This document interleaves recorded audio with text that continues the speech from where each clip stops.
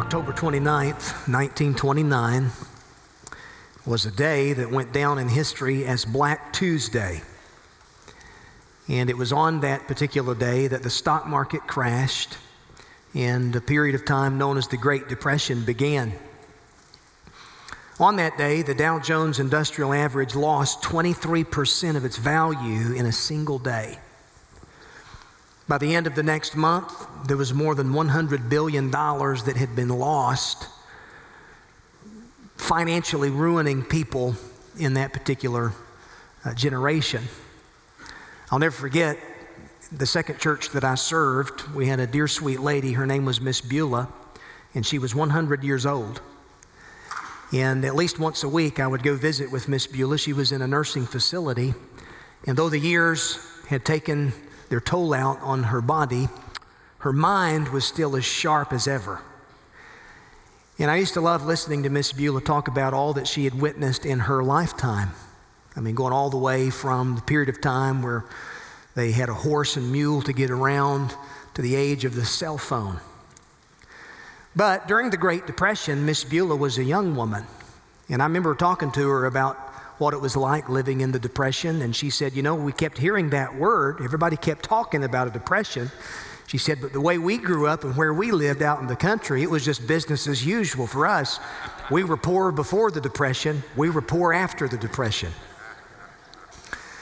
But during that period of time, banks collapsed, businesses folded up, inflation, unemployment soared to record levels.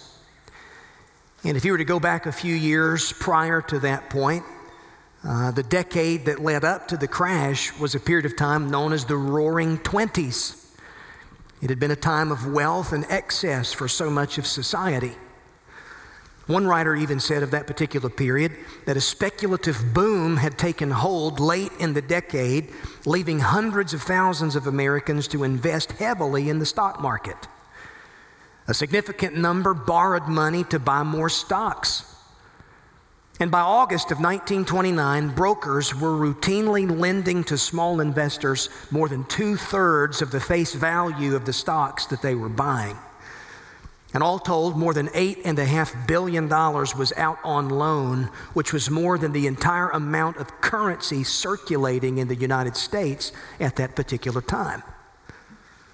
But you see, it was all an illusion. A false sense of security, something that was destined to crumble, and crumble it did. And not too long ago, we saw something similar happen in 2008 with the financial meltdown that happened that year. And we were confronted with headlines such as these from Time Magazine: Bailout Nation, September 2008.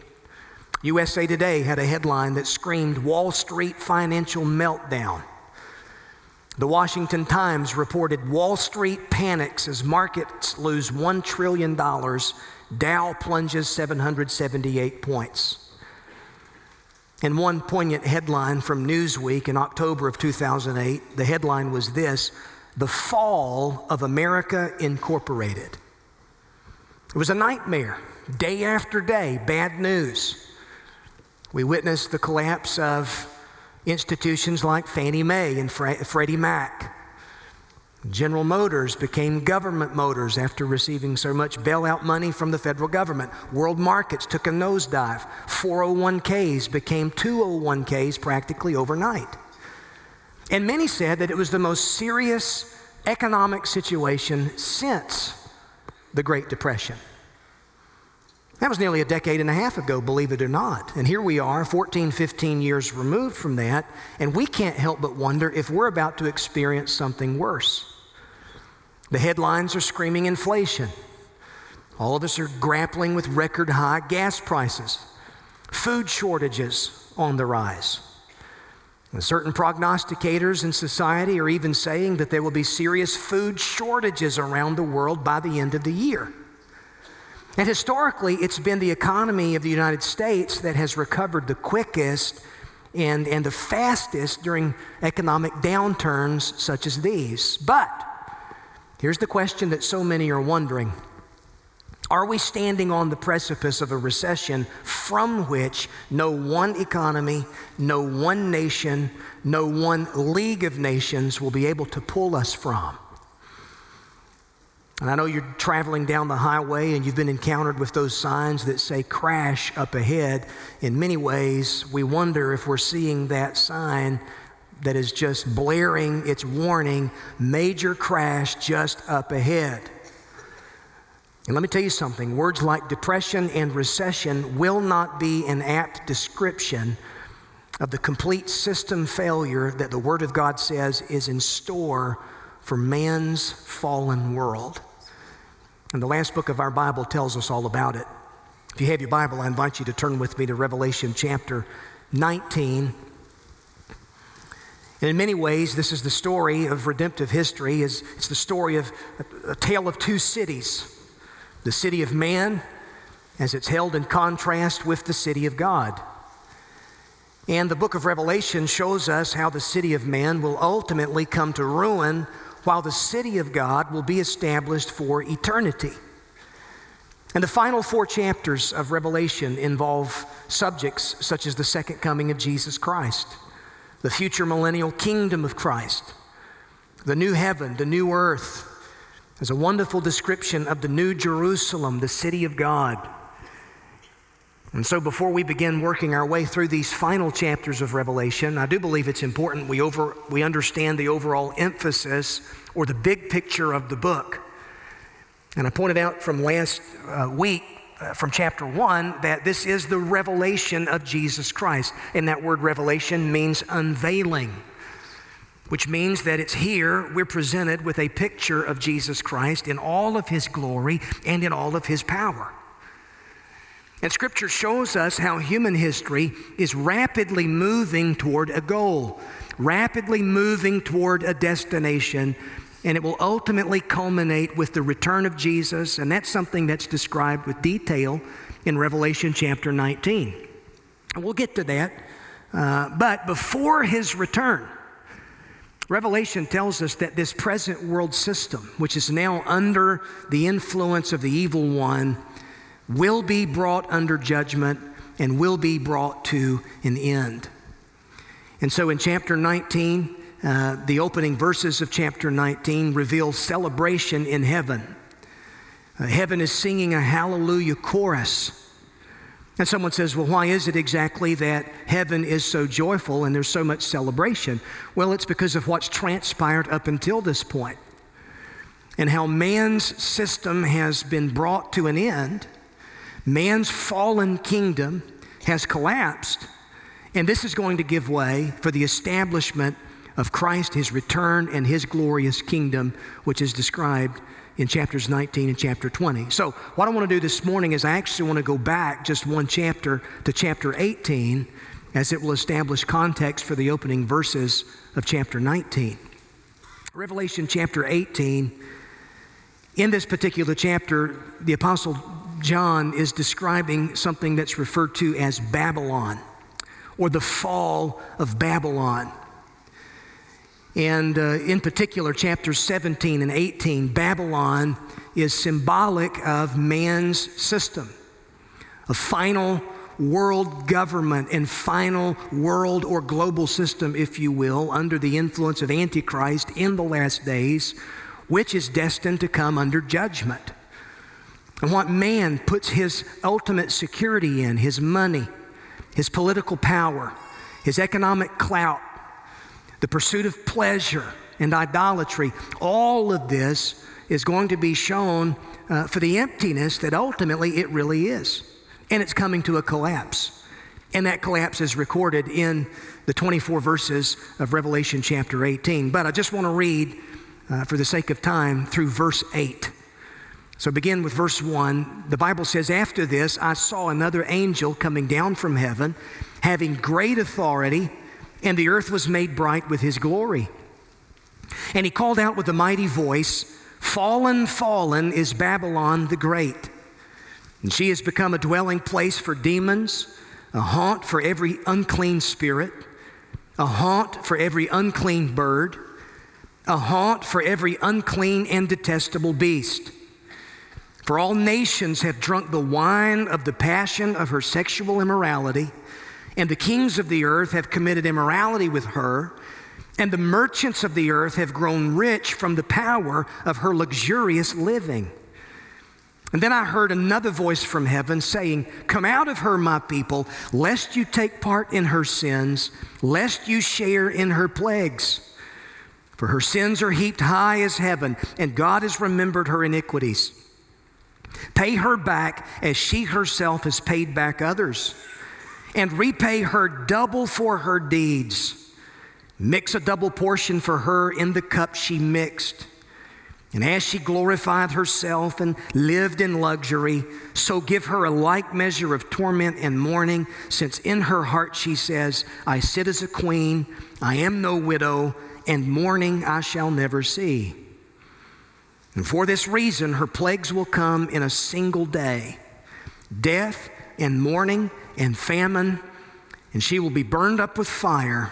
Now listen to this. "For mighty is the Lord God who has judged her." I want to speak from this subject this morning, when Babylon crumbles.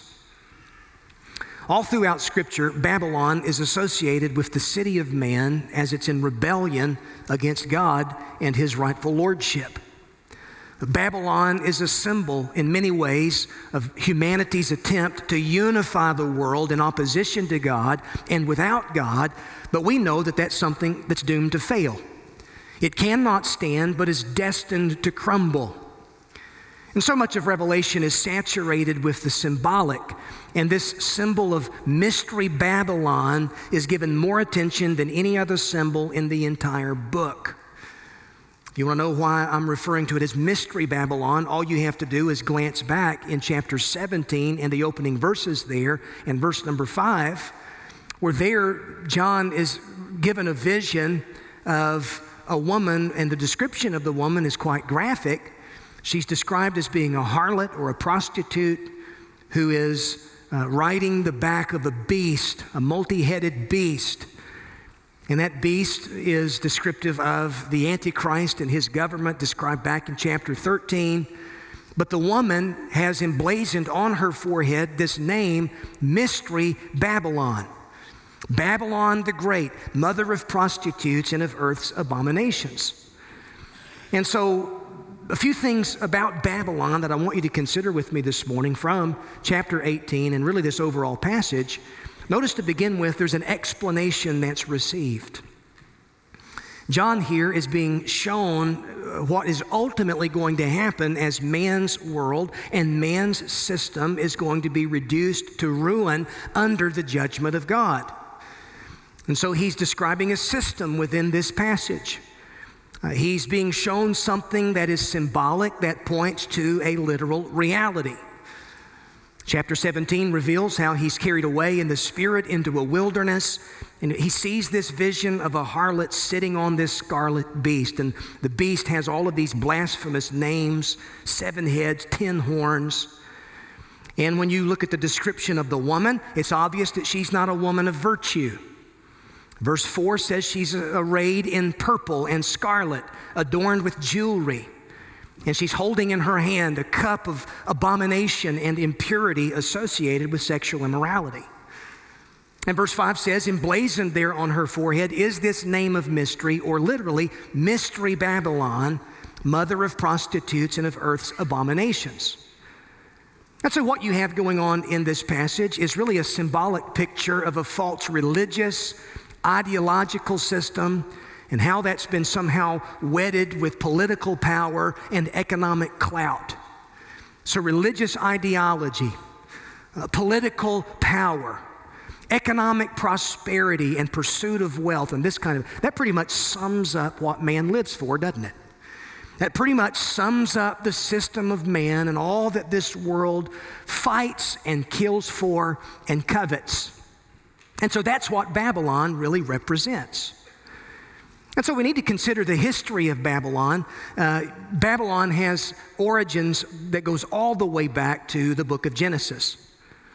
In many ways, the storyline of the Bible is centered around 2 cities. You've got the city of Babylon on one hand, and you've got the city of Jerusalem on the other. The city of man, represented by Babylon. The city of God, represented by Jerusalem. And Jerusalem is the city that's mentioned the most in the Bible. It's mentioned some 800 times. Babylon is mentioned some 300 times, and it's the second most city mentioned in Scripture. And so, symbolically, believers, we're the citizens of the heavenly Jerusalem. This is where our citizenship resides. Unbelievers and those in opposition to God find their citizenship in the earthly and sensual Babylon. But as far as the history is concerned, if we go all the way back to Genesis chapters 10 and Genesis chapters 11, immediately following the great flood, the Bible talks about a particular guy. His name is an interesting name. I would not recommend you name your sons. His name is Nimrod. And Genesis chapter 10 says that he begins to be a mighty man on the earth. He's a man of conquest, a man who is going about setting up his kingdom. And the beginning of his kingdom, Genesis 10 says, is Babel. What did that consist of? Well, Genesis chapter 11 tells us that it consists of building a tower. And there on the plain of Shinar, in ancient Mesopotamia, you had humanity who came together at really this first attempt at trying to rule itself in opposition to God. Rather than obeying the command of God to scatter throughout the earth and to be fruitful and multiply and populate the earth, the builders of Babel determined that they're going to build a tower, the top of which will reach into the heavens. And their attitude is summed up in Genesis 11, verse 4. They say, "Come, let us build for ourselves a city and a tower whose top will reach into the heavens. Let us make a name for ourselves, lest we be scattered abroad over the face of the whole earth." So the builders of Babel are in defiance of Almighty God. Their actions defy His word. They set themselves up as their own authority. They declare their own independent autonomy and determine that they're going to rule themselves without divine intervention. And it's all an attempt on man's rebellious part to try to unify his world apart from God. Well, you know how the Bible says God responded. He confuses their speech. And so Babel means confusion. They're not able to work together toward their godless goal. And the result was that they're forced to obey God's prior command to spread out and repopulate the earth. Which, by the way, God's will is always going to be done, whether we like it or not, whether we submit to it or not. So we might as well humble ourselves under the mighty hand of God, or one day He might just humble you. Amen. And so what's the ultimate result of the scattering of the people? Well, from Babel, you've got man that goes out, multiple languages, multiple subcultures, still not submitted to God. But it produces cultures and kingdoms committed to man and countless man-made religions. And all of these have come under the influence of Satan, whom the Scripture says is the god of this world, the ruler of the prince of the power of the air. And so he works to unite humanity in rebellion against God. And this is what Babylon is symbolic of here in Revelation chapters 17 and 18. Now, there's some who hold to the fulfillment that Babylon will be literally rebuilt and that this is a literal city that's being referred to here. Even perhaps the economic capital of the Antichrist in the last days. I don't think that's something you can be dogmatic about, but keep in mind the principle here. All right, lest we press the details too much, the idea here is that this is man's system as it's come under judgment, and what people have put all of their hope and attached all of their securities to and their satisfaction and fulfillment in life, it's coming to naught. It's coming to nothing. Don't you think it's a tragic thing to live for a world that's ultimately destined to crumble? Why pin all of your hopes on a house of cards that's destined to collapse? And so if you put all of your hopes in your bank account and all of your hopes in your possessions, and if entertainment is what you live for, that is so unfulfilling and unsatisfying, and it will come to nothing. As believers, we're grateful to have a citizenship in the heavenly Jerusalem, not the earthly Babylon. And so that's the history. But why is it referred to as a mystery? The mystery of Babylon, this is something that's described here in chapter 17 and 18. Why is it that John uses this word mystery to refer to Babylon? That's a very good question, because the answer is this: a mystery in the Bible is something which is progressively understood. It's something formerly hidden, but now seen in the light of full New Testament revelation. And so Babylon, as it's presented in Revelation, is symbolic of man's pride and ego, all the power that would exalt itself against Almighty God. It's combining all the best efforts of a collective humanity to rule itself without God. And notice iniquity, how iniquity is mentioned there in verse 2. She's become a dwelling place for demons, a haunt for every unclean spirit, a haunt for every unclean bird. A haunt, haunt, haunt. That word is used 3 times there in the verse. And it translates a word which means cage or prison. So the idea is there's demonic influences behind man's fallen and sinful society. And what John is being shown here, this great city is now nothing more than a prison for unclean spirits. Imagine what you would experience if you were to take a field trip to the local garbage heap or the landfill. And that's kind of the idea here. This is the opposite of what God has in mind for man's world. Isn't it amazing that God, when He creates man, He places him in a perfect paradise environment there in the Garden of Eden? God's ideal for humanity. Humanity finds its life and its origin and its meaning and its purpose for its existence in God Himself and the life of God Himself. But Adam's sin has led to death and decay. And so what you now see is, here's all that man can do. The best that man can do is reduced to a garbage heap because of sin. Man wants paradise, but man wants paradise without God. He wants paradise and utopia, but he wants it on his own terms. He doesn't want it on God's terms. So here's the thing. Rather than this beautiful garden city that God envisions, Babylon has become just the opposite. It's a desolate, demonic wasteland, void of the life of God. And who in their right mind would want to find their hopes in such a wasteland as that? So the mystery of iniquity. Babylon represents the course of sin and iniquity as it's running its course throughout man's life and man's society. And then notice her mysterious influence there. Verse 3 says that all nations have drunk the wine of the passion of her sexual immorality. So the idea is Babylon has had this influence that has spread throughout the world and permeated the nations of the world. She's had a corrupting influence on the world. Verse 23 says that the nations were deceived by her sorcery.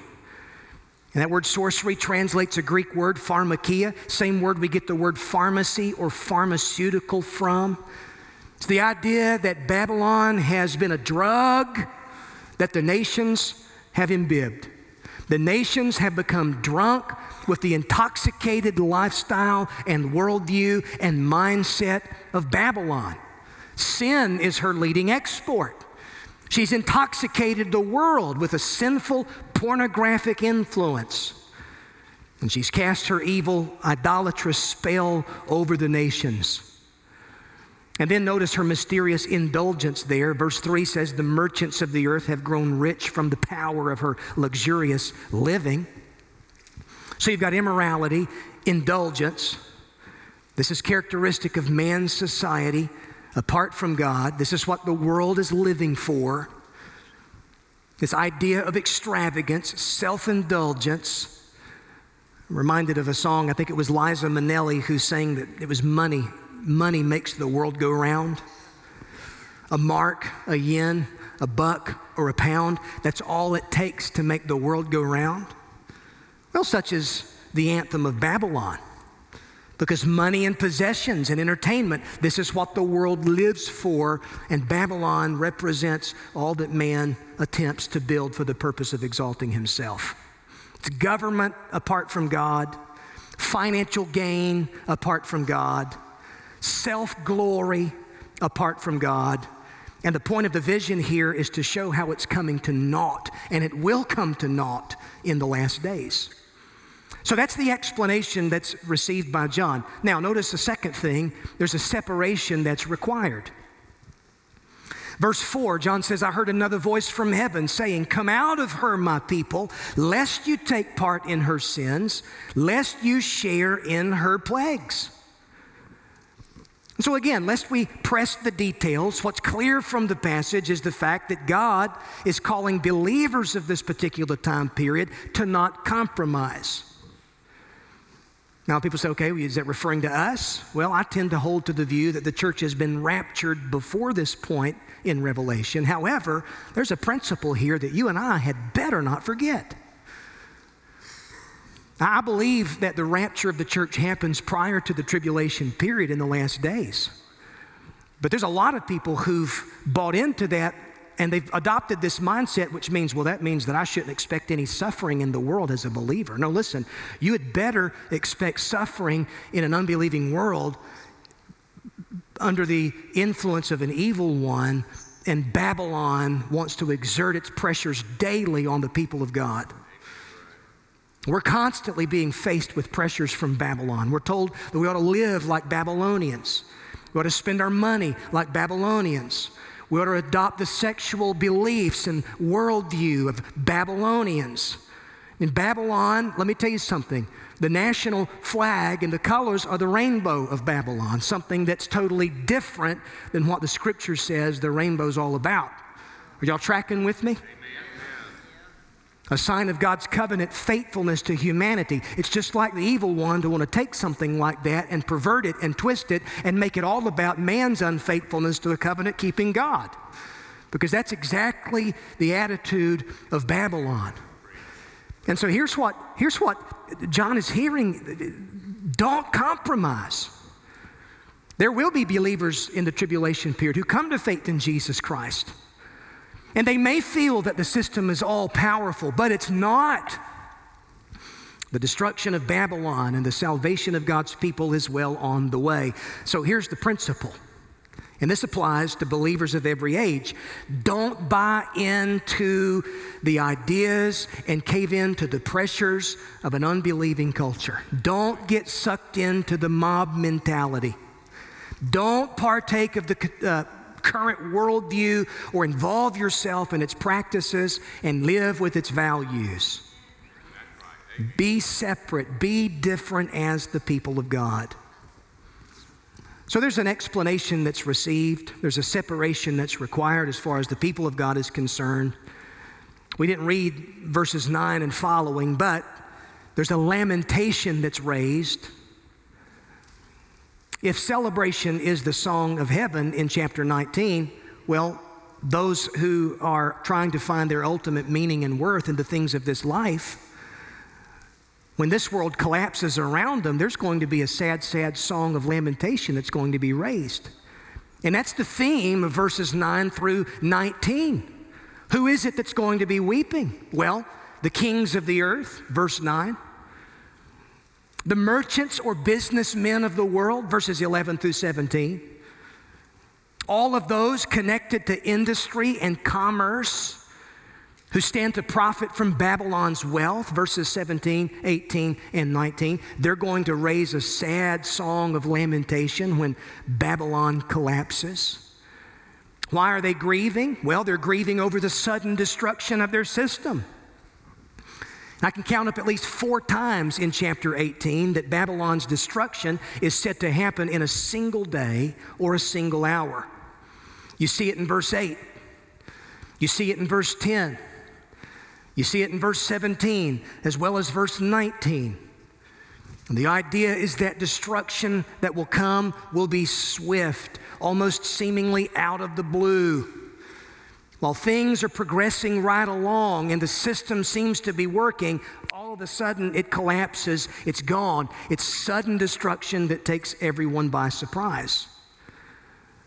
You might could say that John is being shown an economic meltdown that makes the Great Depression and Black Tuesday pale in comparison. This is a financial Armageddon where man's money is brought to nothing. Nothing more than paper, not worth the paper it's printed on. So here's the question I would raise. Why in the world would you put all of your eggs in Babylon's basket? If this is ultimately the destiny of Babylon, it's destined to crumble, why put your eggs in that basket to begin with? And so they're weeping sudden destruction. They're weeping their scarce condition as prosperity has been replaced with scarcity. Like dominoes, the world's economies begin to topple. The markets tank. And chapter 18 reveals that there will be stuff to be purchased, but nobody has the resources or the means with which to purchase it because it's complete collapse. It's system failure. In fact, you'll notice verses 12 and 13 mention 29 specific items of value that they're weeping, that they can no longer get their hands on. Things like precious metals and stones, fabrics for expensive clothing, ornaments and decorations, aromatic fragrances like cinnamon and spice and all things nice, foodstuffs like baby food, wine, oil, fine flour, wheat, the staples of life, cattle, sheep, horses, chariots, and listen to this, human souls. Babylon is being judged because of the way that it's cheapened and devalued human life. Trafficking in humans, like people are nothing more than goods or commodities. One can't help but think of the blood of the innocent slaughtered from the womb, from a past generation, all in the name of freedom and personal autonomy and pursuit of pleasure. And don't think for one second that the blood of the innocent does not cry out to God Almighty daily from the ground, because it does. And if you're thinking, okay, how long, O Lord? How long, O Lord, until evil is dealt with in totality? If you found yourself crying out, how long, O Lord? Then listen, you know that evil ultimately is going to meet its match and has met its match in the person of Jesus Christ. And the judgment of God is as sure as anything. But yet now we live in a time of real strategic patience, don't we? Because the Bible says that God is not willing that any should perish, but that all should come to faith and repentance in Jesus Christ. Now is the time and the opportunity for people to repent and come to faith in Jesus. If you're not saved, now is the time for you to be saved and come to faith in Jesus. When you consider where the world is headed and where Babylon ultimately is destined, how it's destined to collapse, why would you try to find security in such an empty system as that? God has far better in mind for those who flee to Him for refuge. And so you can understand then why heaven is celebrating. The world will be lamenting the fall of Babylon, but heaven will be celebrating. And one final thing, it's because vindication finally has been realized. Verse 20 says, "Rejoice over her, O heaven, you saints and apostles and prophets, for God has given judgment for you against her."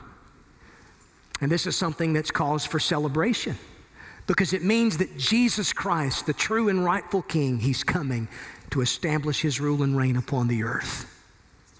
The enemy is a usurper, and he is defeated.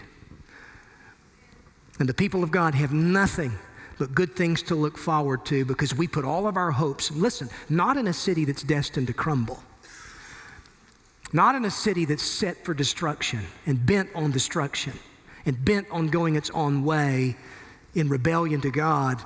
No, we're looking for that city which has foundations, whose builder and maker is God Himself. I bring this to a close. Just a few things to keep in mind by way of application here. You know, all of us want security. I get that. We want security in life. We look for it in marriage, and we look for it in our jobs. We look for it in our bank account, our homes, our cars, the things that we own. And yet we tend to forget that all of that security can disappear in just a moment. And it's not really security. if it can disappear in a moment. The only guaranteed security that we have is a relationship with God through faith in Jesus Christ. So let me tell you what this means for believers. It means we need to live soberly, first of all.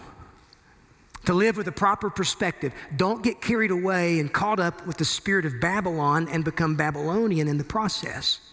But live soberly. And then, secondly, live responsibly as believers in Jesus. Jesus said in Matthew 6, don't lay up for yourselves treasures on earth that's ultimately destined to come to ruin. No, lay up for yourselves treasures in heaven where neither moth nor rust destroys, where thieves do not break in and steal. Jesus said, for where your treasure is, there your heart will be also. Don't put your eggs in Babylon's basket. Live soberly, live responsibly, and then one final thing, live purposefully. Live purposefully. Live for the glory of God. Live for the advancement of His gospel. Make the most of every spiritual opportunity that you have while you have it. Live as a witness. Point people to Jesus. Leverage your resources for the sake of the kingdom of God. Listen, I'm going to say something. I want you to listen to. Who's to say that when you're given a pay increase, why does our standard of living have to increase? What if our standard of giving may be what the Lord wants to increase for the sake of His kingdom, for the sake of mission advancement? Are you listening? Because that's how citizens of Jerusalem live differently than citizens of Babylon. And let's not be people who want to live with one foot in Babylon and the other foot in Jerusalem. Amen. Let's be all in for the kingdom of God as the people of God. Amen. Let's stand for prayer.